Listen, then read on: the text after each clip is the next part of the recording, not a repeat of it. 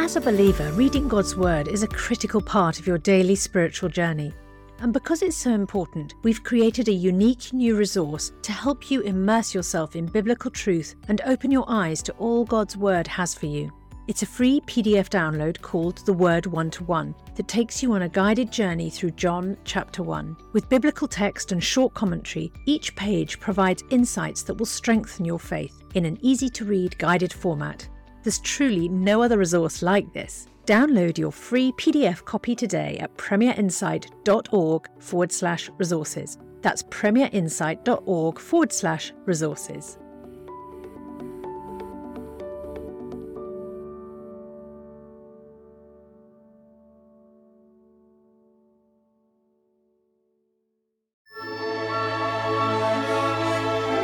The C.S. Lewis Podcast with Alister McGrath. Welcome back to the programme that brings you the thought and theology of C.S. Lewis. I'm Ruth Jackson, and before we dive into this week's show, I want to remind you about our book competition. To be in with a chance to win a copy of Alister McGrath's seminal biography, C.S. Lewis, A Life, visit premierunbelievable.com/C.S. Lewis book and sign up to our newsletter. But now for today's show. This is the 7th episode in our series on the thought, life and legacy of C.S. Lewis, and our focus here is on literary scholarship and criticism.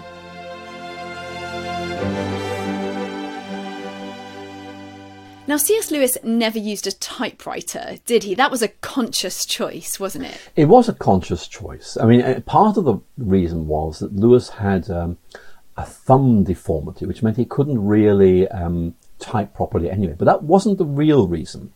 I want you to imagine using a typewriter, not a word processor, a typewriter. Imagine the noise, the clacking, it really is very, very disturbing.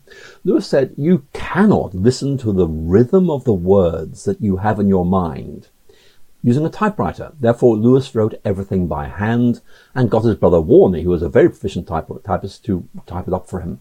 So Lewis, in effect, saw a typewriter as being an impediment to good writing because it prevented you from listening to the word. You have to listen to the words as you write them and get the sounds right. And for Lewis, writing was about listening first and then writing it down. I guess hearing that, you think, it's already fairly prolific, the amount of work that he managed to produce, but now thinking every single part of that was handwritten and any changes that needed to be made were potentially handwritten as well before it went to Warney.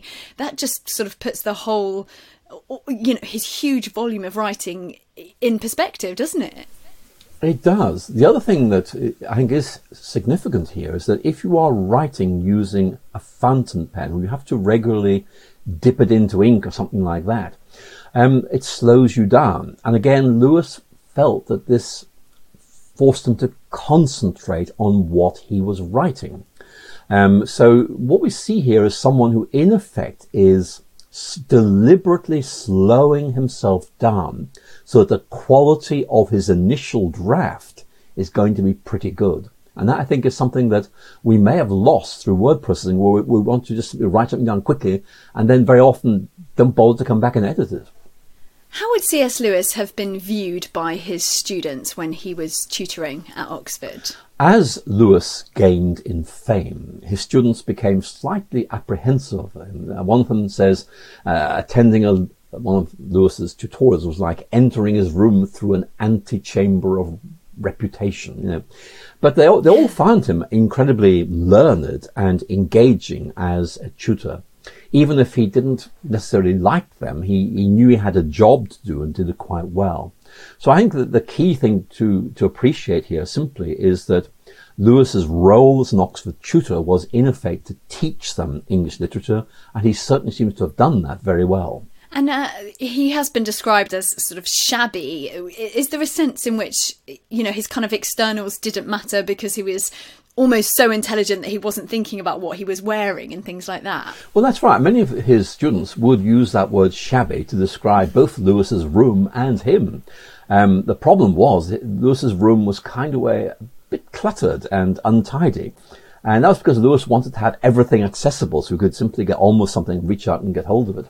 But more importantly, Lewis himself did tend to regard physical dress as being unimportant, and his students did notice that. So yes, Mrs. Moore doesn't seem to have had much impact on the way Lewis dressed himself. We've spoken a bit already about the tutorial system at Oxford and how Lewis would have, how he would have conducted his lectures. But rumour has it that Lewis would be still getting undressed as he sort of walked into the lecture room.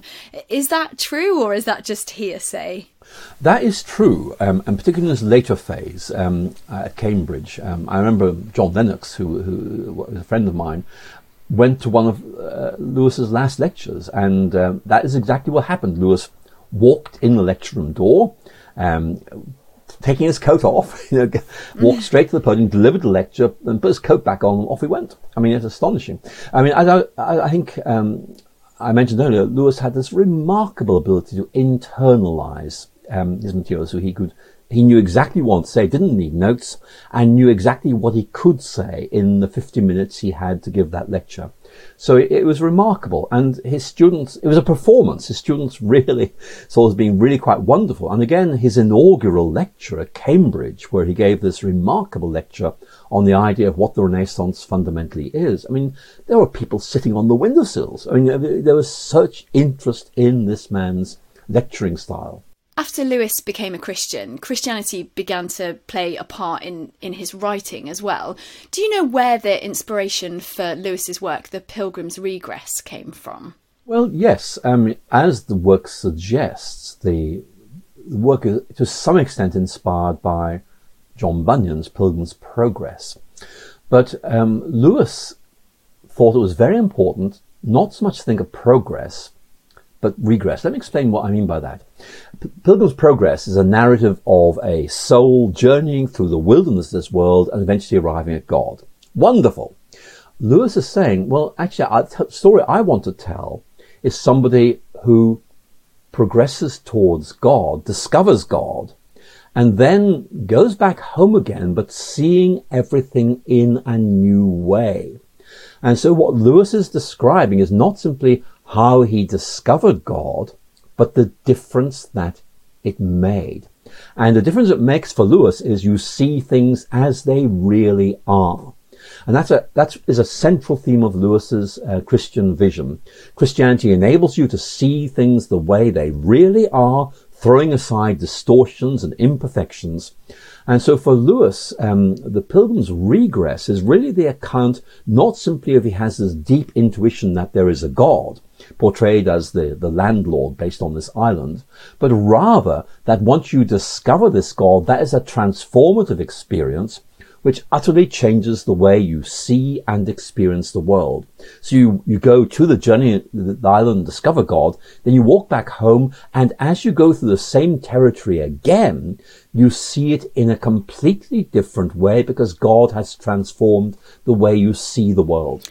And who do you think the intended audience was for that piece of work? Was it aimed at Christians? Was it aimed at non-Christians? Or was it just kind of a cathartic piece of literature that he was writing for his own purpose to a certain extent? I think Lewis was writing this for himself. I think it actually is Lewis putting down on paper what happened to him.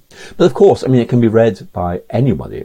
And if you look at the bit in the book which describes this journey, in effect, it should be a straight line, but then there are kind of the Badlands to the north and the south, which are about excessively rational and excessively subjective approaches to reality, both of which lead you off the true path.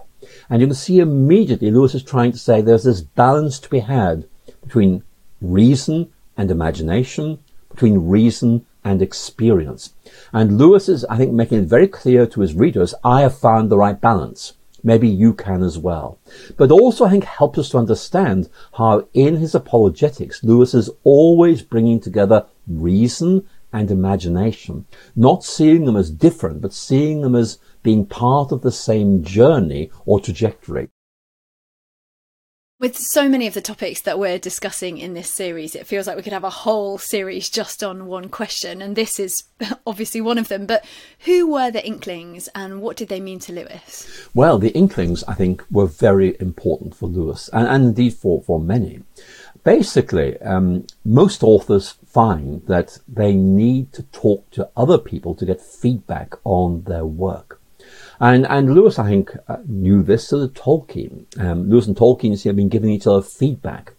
And they began to realize they might benefit from kind of expanding this circle a bit to include others like Hugo Dyson or indeed Warney. Warney, Lewis' brother, actually was quite a good writer. He wrote particularly on aspects of French history. And so the Inklings really began to emerge as a group of friends at Oxford who were interested in two things: Christianity and literature. And the idea was to be critical friends to each other, to in effect help them develop their literary projects, but also to give them constructive feedback. So in effect, they would read material to each other and ask for comment. And eventually, by the mid-1940s, there was quite a big group of people, including some significant people like Charles Williams. But basically, the idea is here is a group of friends who respect each other, and they're going to try and help each other develop their projects and write them better. So it's very important because everyone needs constructive feedback, and this was, in effect, a weekly meeting at which there would be this kind of feedback. Now, obviously, what happened was they became really good friends. So they had two meetings each week. One was purely social. That happened in the Eagle and Child. And then the business meeting, which happened on Thursday evenings, where they met in Lewis's room, this time just drinking lots of tea, no alcohol, so they could really get down and do some serious discussion of what people were writing. Now, was this something that just happened organically, or were they intentional about creating this group, the Inklings? I think there's a certain degree of happenstance, but there's no doubt that it was planned. That in effect, particularly Lewis and Tolkien really felt the need for feedback on what they were doing. And again, Lewis and Tolkien are giving each other feedback, and there's a sense they might benefit from other people being brought in. And of course, there were comparable groups to this at Oxford, which both Lewis and Tolkien knew about, but none of them had this emphasis on Christianity in literature. So if you like, there were models to hand which they both knew were helpful, but they decided they would bring together the right people to talk about this subject, which they felt was really important. So part of it just happened, but part of it, I think, was deliberately planned. And were there intentionally no women in this group, or is that just a kind of reflection of the time? I'm afraid it's a reflection of the times. Sometimes people make the mistake of thinking that Dorothy L. Sayers was a member. I mean, she wasn't, but they knew about her and respected her. But really, it was just representative of Oxford at the time. And also, you've got to bear in mind, you think of Warney Lewis, C.S. Lewis, and J.R.R. Tolkien. They all served in the British Army during the First World War, completely male environment. They had all been to all-male schools. They were based at all-male colleges. So it was just natural for the Inklings to be an all-male group. It was just an extension of what they already knew. There's no bias here. It was just the social reality of the time.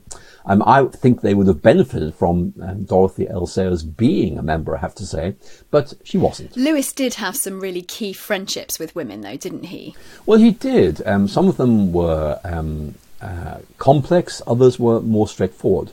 Mrs. Moore, I think, was very, very important for Lewis in helping him grow as a person, developing his social skills, giving him support when he was ill and so on.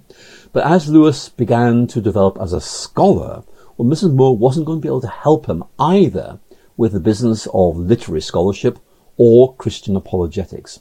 And he began to develop literary friendships like with Ruth Pitter, the poet, and many others, particularly, of course, Joy Davidman in the 1950s.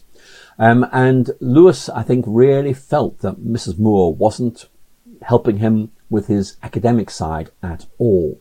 And for that reason began to develop friendships with women that would help him with this. And I think Dorothy L. Sayers is worth noting here, because they had a rather rumbustious relationship. I think Lewis treated Dorothy L. Sayers as if she was a man, actually. If you look at the tone of his letters, it's very interesting.